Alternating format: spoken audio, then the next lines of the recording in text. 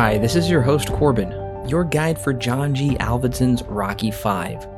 Before we get into the making of the film, allow me to take you back to 1990 to remember the top movies released that year.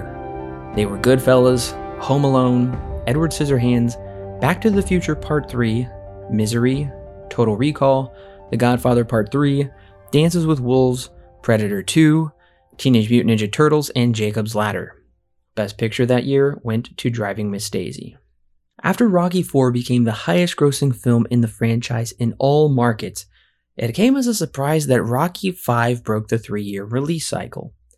Instead of coming out in 1988, the film took 5 years in production until it was released Friday, November 16, 1990, likely hoping to capture that Thanksgiving money its predecessor garnered. It should be noted Stallone wasn't absent from the big screen in '88.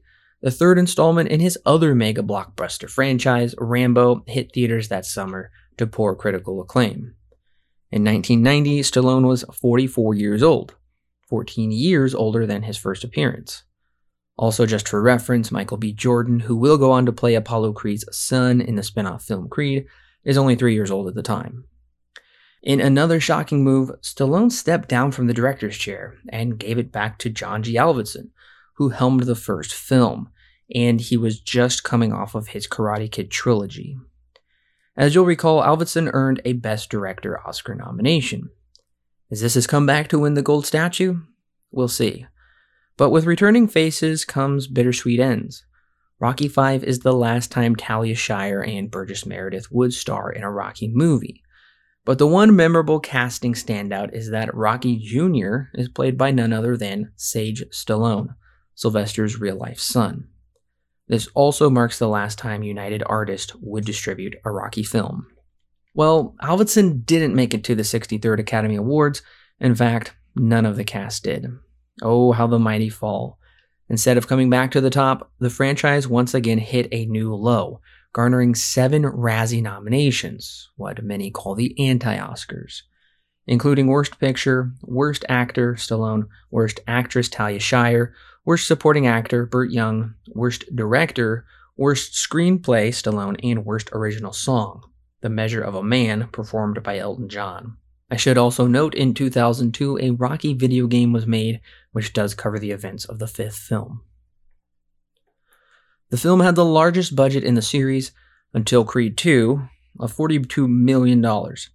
It would go on to earn the lowest numbers in the series, a disgraceful $40 million domestically, $79 million in the foreign markets, for a total worldwide of $119 million, a steep drop from Rocky IV. At the time, it opened in the most number of theaters for any installment in the franchise, with 2,053 theaters strong, but it earned the number 2 spot opening weekend with a weak $14 million. Home Alone took the number 1 spot, with Child's Play 2, interestingly enough, coming in 3rd. Disney's The Rescuers Down Under, I love that movie, coming in 4th, Ghost in 5th, and Jacob's Ladder in 6th.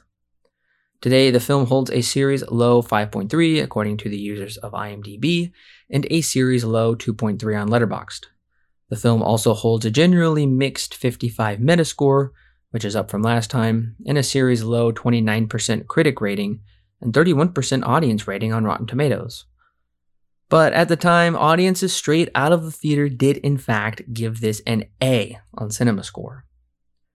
Bombing domestically and barely grossing a profit worldwide all but ensured Rocky was done with the big screen. And that proved to be true for 16 long years. Thank you, listeners, for coming along with me as I've been your guide to the production and impact of this film. Now that you have your guide to Rocky V, make sure to subscribe to the podcast for Alan and I's full review coming next Monday. And tune in the week after as we time travel to theaters 16 years later with Rocky Balboa.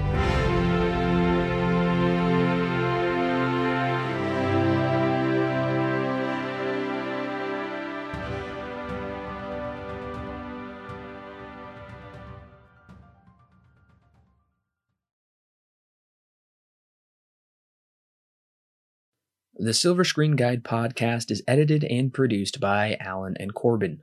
Intro and outro music is created by Thomas Rankin.